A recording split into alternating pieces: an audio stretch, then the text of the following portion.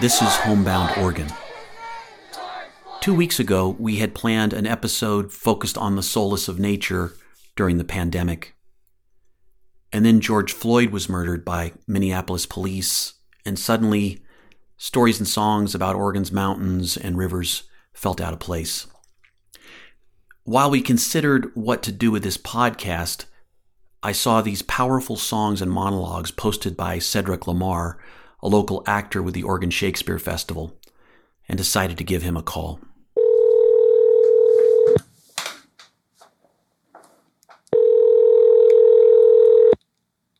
Hello? Hello, Cedric? Yes. Can you hear me okay?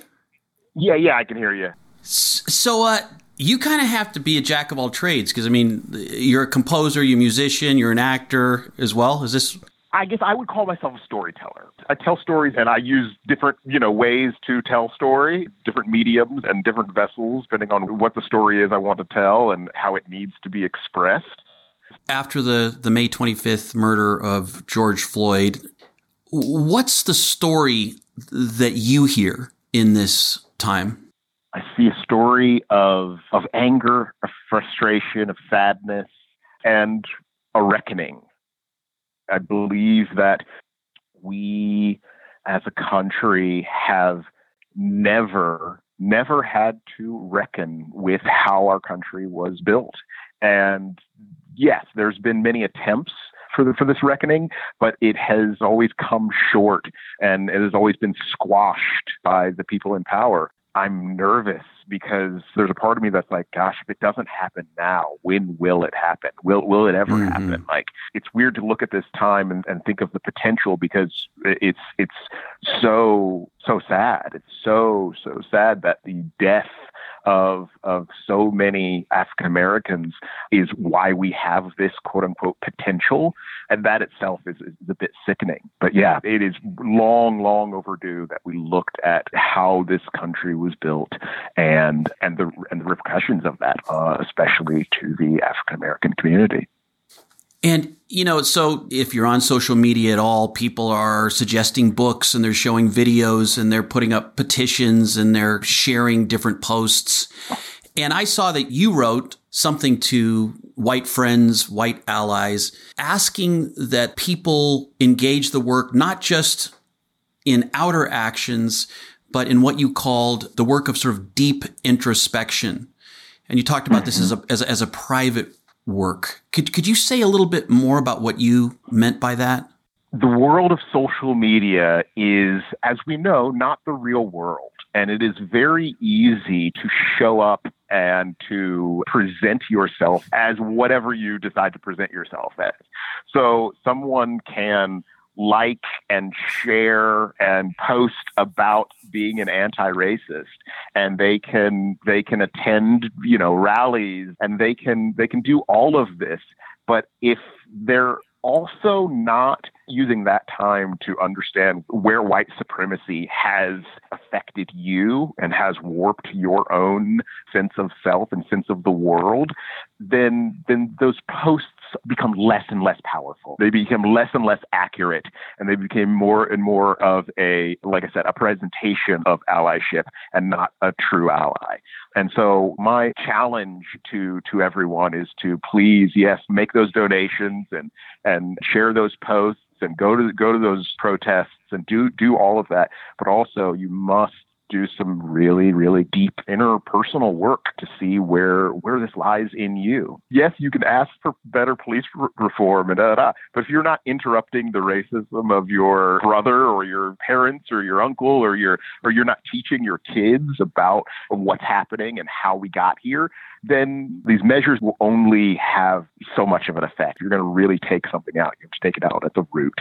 And the root of this country was born on racism. And so we have to look at that in ourselves. No one can know that if you're doing the work but you. It is a very personal thing. Yeah, that really invites me to sort of step back from the news, from my own presentations online, and to have a really honest conversation with myself about the way I've benefited from the way this current system, the ways I don't want it to change or I'm afraid of the change, and what I need to do personally if I'm really going to live out the values I say I have to myself, because I am likely to lie to myself. I'm likely to continue to live in the facade or on the surface of myself and not really speak truthfully about my desires and what I'm doing and what I'm not doing.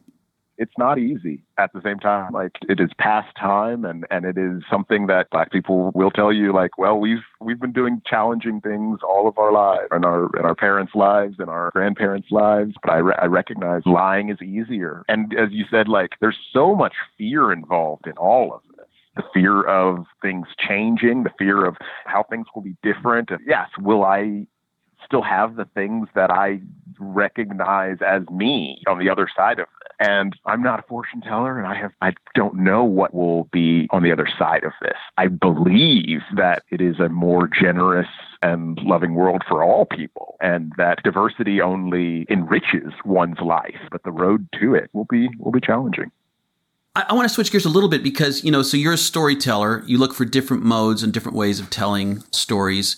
And I see you as kind of a lightning catcher, where we're in this particular moment, and somehow what you're living or what this moment is for you and in this world, you filter it into performances, into music, into what you compose, into these little video vignettes you're doing. And one of the ways you have filtered this time is this song called Don't Let Go. Why did that speak to you? What was it about that song that you wanted to perform it with your friend Royer and present that? The song Don't Let Go, which was written by P.J. Morton, expresses solidarity with people in mourning. And I wanted to give just a moment to acknowledge that grieving and mourning is part of the process as well. If we don't acknowledge that part of the process, the other parts are going to be, very, very difficult, if not impossible.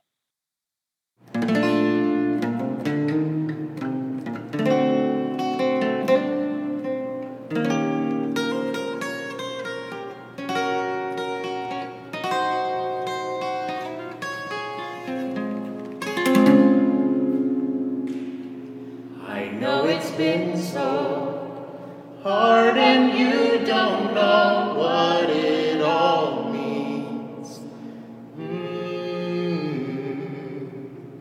But don't you ever let go. See, there's a reason you're still standing after all you've seen. So don't you ever let go. Don't let go. Don't let go.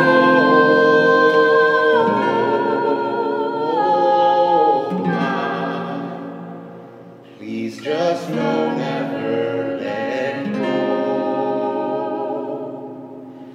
You're getting tired. It feels like it's been going on for years. Oh, but don't you ever let go. Nothing wrong with crying. There's no denying, let out all your tears. But please just don't ever let go. Don't let go. Don't let go.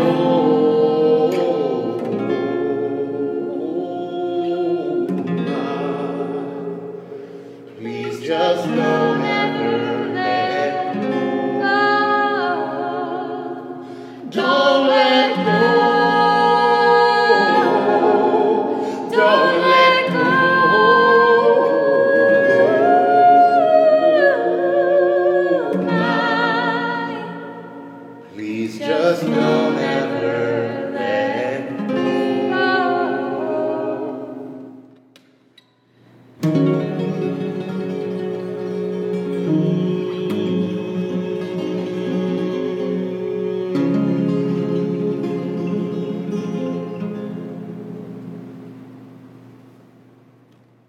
Cedric Lamar and Royer Bacchus singing in an empty parking lot in downtown Ashland. In 2018, Marjorie Trueblood was serving as the Director of Diversity and Inclusion for Southern Oregon University here in Ashland. Marjorie told a story at the Hearth about her experience living as a Black woman in a predominantly white region. Her story was told just months after the white supremacist rally in Charlottesville, Virginia had made national news. The theme that evening was tales of kindness. Marjorie now lives and works in Minneapolis.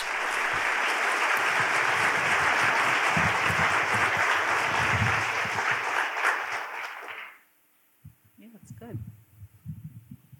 Woo! That's a good group out here. Most of us are familiar with the quote from Nelson Mandela about none of us being born hating another person, that we have to be taught to hate someone. And if we can be taught to hate someone, we can be taught to love someone. Fortunately for all of you, I had a great teacher to teach me how to love and how to show kindness to strangers. That person is my mother. Her name is Karen Lang. And when I was a preteen, probably around 10 or 11, my mother decided to make a shift in careers. She decided to go from being an attorney to being a minister. A huge shift in our single-parent family. She went back to school, and during this time, I don't know if you remember this, but it was really popular to see 4 letters. WWJD. What would Jesus do? It was huge in the circles that I was growing up in the Midwest. And while we could see it on T-shirts, on bracelets, on necklaces, some people thought it was just a catchy slogan. But for my mother, it was a question of reflection and a question of practice. So what would Jesus do? For my mother, it meant inviting and welcoming the stranger, not just into the church, but into our home. That meant for my siblings and I that we never knew who was going to be in our house when we arrived home. The strangest, most wonderful, most challenging people. I remember one weekend, it was an Easter weekend, where my mother decided to bring one of her classmates home. At this time, we were living in Gary, Indiana, very similar to Stockton, the Black Stockton, which was a murder capital as well for a while. She brought home this white woman who was blonde and had a spiky crew cut and glasses. She was German, she was lesbian, and she was an atheist. And she decided to take the risk to come home with my mother to Gary, Indiana, to go to church at this African-American church on Easter Sunday. She was open and she was curious, and our congregation was open and curious and welcoming and accepting. Not only was she welcomed at that church, but she broke bread with us later in that evening, and it was a positive experience of welcoming the stranger. And it was one that me and my siblings could get on board with as well. My mother also wanted us to have more interactions with people from different countries. So when the opportunities came up for us to learn from others and be involved in foreign exchange programs, my senior year of high school, I had a Mexican brother. He lived with us the whole year, and I had an Ecuadorian cousin who was constantly at our house. And the cultural exchange was great. But probably the most distinctive person that my mother invited to our house was a woman named Mary. So I'm going to tell you a little bit about Mary. And while I've told you about the identities of these other folks, it's important for you to know that Mary was an African-American woman, someone who shares in our identity. She was about 40 years old, and my mother had met her when she came to visit the food pantry. For whatever reason, none of us knew why, they had built a connection. There was a bond. And she decided that she was going to let Mary live with us for a few weeks. On the face of it, that sounds normal and welcoming and the kind thing to do. What I didn't say was that Mary was a crack addict, she was a prostitute, and she was trying to escape a violent situation with her pimp. My mother, for whatever reason, thought that giving her a home within our home, that she could possibly help this woman. It was hard for my siblings and myself, if I'm going to be honest about it, to welcome this stranger. Here is this 40-something-year-old woman, looking nothing like Julia Roberts in Pretty Woman, who's a prostitute, soft, round belly, very, very short hair, wearing an extension ponytail, calling my mother Mama, taking up space in our residence, asking me and my siblings for money so she can get a quick fix, and sometimes commiserating with us to think about the wrongs that my mother had done to us or the violent way she might have expressed herself through her language. While I said my mother's a kind woman, she's not necessarily nice. Through all of these lessons,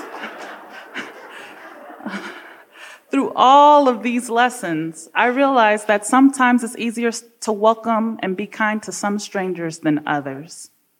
And the example that my mother set for me was powerful as I also try to figure out how can I be kind to strangers that I interface with or interact with. But her modeling, her example, is not the only reason why I strive to be kind to strangers. And if I'm honest with myself and honest with you, it's also because I know what it's like to be a stranger. I might not be a crack-addicted prostitute, and believe me, I'm not. Please believe me, I'm not. I know what it's like to be a stranger, especially as a Black woman who finds herself in mostly white spaces. And that is ever present when I look at our society and in the media vicariously and also through direct expressions and experiences. In August of 2017, I think it's the weekend of the 11th and the 12th, there were protests in Charlottesville, Virginia.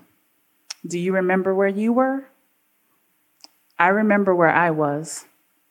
I was again in the safe space of my mother's home, which is now in Roseburg, Oregon, sitting in her living room on her beige couch between her and my white stepfather with my, at that time, 9-year-old son sitting on the floor. We were watching the news and watching all of these white men descending upon the park with Sperry boat shoes and tiki torches. While we were not shocked or surprised, because my family knows that white supremacy and white privilege is rampant in this country, and it doesn't only show itself in alt-right or neo-Nazi movements, we were frustrated, dismayed, and also flabbergasted. We began to talk about what this meant. What was the leadership going to look like from our federal government, and how this was going to impact our daily experience in being in a very white Oregon. Sitting on her couch, I began to surf the net and look at social media. What were my friends saying? What were other people's experiences? How were they feeling about this situation? I looked at the Racial Equity Coalition Facebook page, and people were crying out for help. And they were looking to me and my sister in the struggle, Omarosa Alvarez, for leadership and a response. And at that time, I didn't have one. Oftentimes, I feel impotent. And I was a little frustrated with them, but frustrated at them. How many times are people going to look to me for the leadership for the movement that we need as a community? As soon as I asked that question, I had an answer. A young woman, blonde, white, about 19 years old, decided to organize the rally in the plaza in Ashland. All I had to do was show up, and it was a great relief, that I didn't have to do anything but be a presence. I got there, and other folks started to trickle in. It was a beautiful sight, and lots of people got up to speak. Some people of color spoke and talked about how this incident impacted them. Some folks of Jewish ancestry began to talk about their ancestors and their times in the Nazi period of Germany. And there were also people sharing their perspectives of the right to support the First Amendment and our freedom of speech and our freedom of expression. All of these perspectives were present. There was a unification of that diversity, and it was beautiful and it served some, but it wasn't what I needed in that time. I had to leave the rally to get back home to fix dinner for my family. And on my way home, I stopped at the Albertsons in Medford off of West Main. As I was walking to the store, I was greeted by a white middle-aged man, and the alerts were happening for me. Here's someone that I believe shares in the identity of these people that I just saw on the news the day before. But he smiled at me, and he handed me a cart, and he went about his way. I don't know what it was about that interaction that was so powerful, especially after coming from this rally that was supposed to do this very thing that I was experiencing. Maybe it was because it was an organic experience and someone was really seeing me as a part of the community and not necessarily as this pre-planned, pre-prescribed event where we all come together in a formalized way. Whatever it was important for me, and it helped me move on.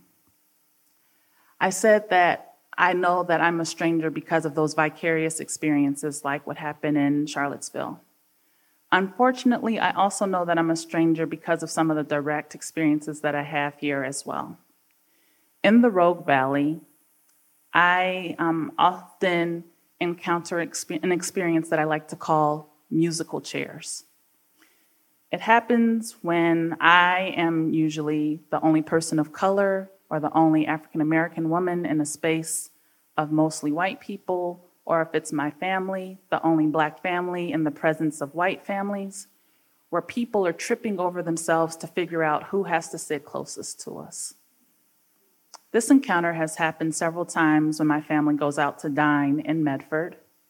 And unfortunately, it happens here in Ashland too, when I've been invited to meetings. It's a painful reminder that I'm not fully accepted in this community. But instead of getting angry or depressed, I know that there are people that love and care and cherish my presence here.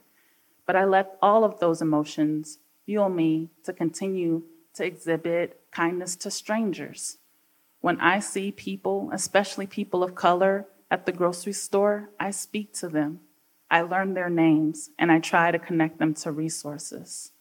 When I'm encountering students whose views I don't agree with on our campus, I make time for them to be heard, but I also share my perspective, and we have civil discourse. And I think that this is so important. Because of these experiences, I depend upon the process of reciprocity. And I believe if I am kind, maybe it can further others to be kind as well. Like my mother, my kindness to strangers is not only rooted in an ethic of love or even social justice, but unfortunately, it's also rooted in a sense of survival. Thank you.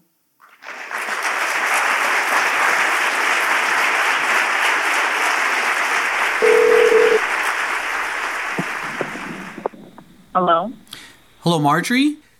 Hello, how are you? I'm well. It's good to hear your voice. It's been a while. It has. What have these past weeks been like for you? It feels very strange to be in the epicenter of a catalyst that has caused such a response. Before George Floyd's killing, I was already paying attention to things that were happening around the country and even here in this context. And I was saying that things were going to get worse before they got better. And I still think that things are going to get even worse than they are now before they get better. You said you're paying attention to certain things. What are the things you're noticing or paying attention to that gave you that sense? Last week, spiritually, I felt, God felt very far away.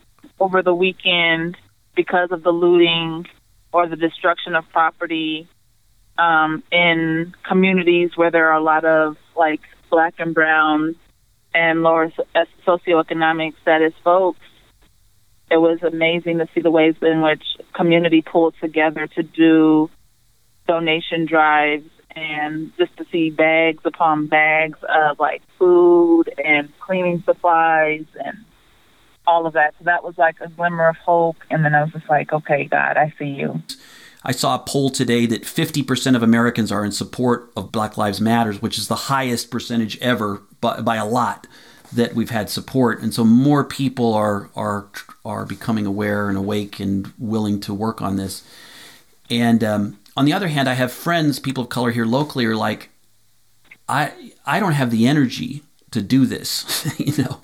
Like, we need white folks to step up and do a lot more work than they have been. Is that your feeling or experience too, or how do you hold that? I think that it's a marathon to do it, and I do think that white people need to step up to do more of the work, but I also think that it won't be read as authentic if it's only white people doing the work. So that there has to be some, like, strategy, some people saying, I got this part of the journey, you need to rest, and then when you're ready, come on back. What's the message that you think people need to hear in this area in terms of this work around race as you were engaged in it here? What are some things you could tell us in terms of what needs to happen? I would say that because it's, like, so predominantly white in that area, it's not, I mean, you have to work with what you have, and the majority of folks there are white, and there's a lot of work that still needs to be done. And but I hope that as people are trying to figure out what to do, that they don't drown out the voices of the people of color that are still there saying, listen to me, or this is what you should do, or this approach might not be helpful, so that people can still be responsive to what's going on. Well, if I just ask you one more question, just what do you find is your prayer for this time? I pray for a justice that is rooted in love and liberation, and not like just the justice that comes by way of the law. And then I also pray that we can heal, because I know that also needs to happen.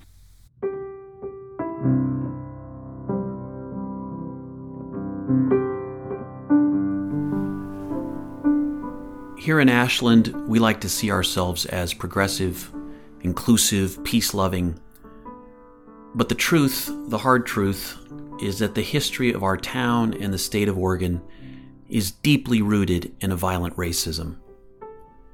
Not only were Native people killed and removed from this land, but Black exclusion laws were written into the very founding documents of this state. The founders of Oregon explicitly hoped that we would become a white utopia. So they made it illegal for Black and brown and Native people to own land, to enter into legal contracts, to even exist in this state. But there is an opportunity in this time. Now is the reckoning. Now is the time for white folks like myself to enter into deep, honest introspection, followed by real action. If we are to live out that ethic of love that Marjorie talks of, then we need to enter the marathon of undoing the racist systems and structures that have privileged white people and created so much suffering for others. I want to close this episode with the song Colors by the Black Pumas, sung by Cedric Lamar and Royer Bacchus.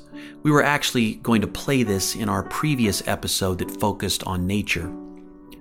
In this video, filmed in early spring of this year at the beginning of the pandemic, Cedric is playing a guitar, Royer plays a ukulele, Cedric a black man, Royer a white woman. Together, they walk and sing and dance through the empty streets of Ashland's Railroad District, praising the bloom of nature. But now, as I listen to them and feel their joy, I can't help but sense that loving and more generous world that Cedric envisions as a possible future for all of us.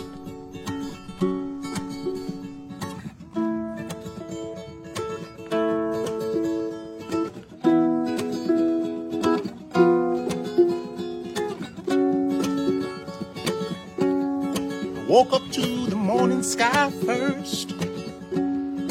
Baby blue just like we rehearsed. When I get up off this ground, shake the leaves back down to the brown, brown, brown, brown till I'm clean.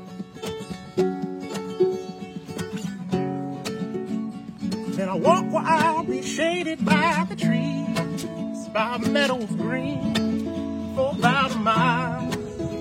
Headed to town, town, town in style. All my favorite colors, all my favorite colors. My sisters and my brothers, see them like no other. All my favorite colors. It's a good day to be, good day for me, good day to see my favorite colors. My sisters and my brothers, see them like no other. All my favorite colors. Take her to the other side. Little bitty bluebirds fly. And gray clouds, white walls, blue skies. We gon' fly, feel alright. And we go woo. Like woo, woo, woo, woo, woo. At least I can say I anticipate a whole couple parade and we renegade in the morning. All my favorite colors, all my favorite colors. My sisters and my brothers, see them like no other. All my favorite colors. Good day to be, good day for me, a good day to see my favorite colors. My sisters and my brothers, see them like no other. All my favorite colors, all my favorite colors, all my favorite colors. My sisters and my brothers, see him like no other. Oh, my favorite colors.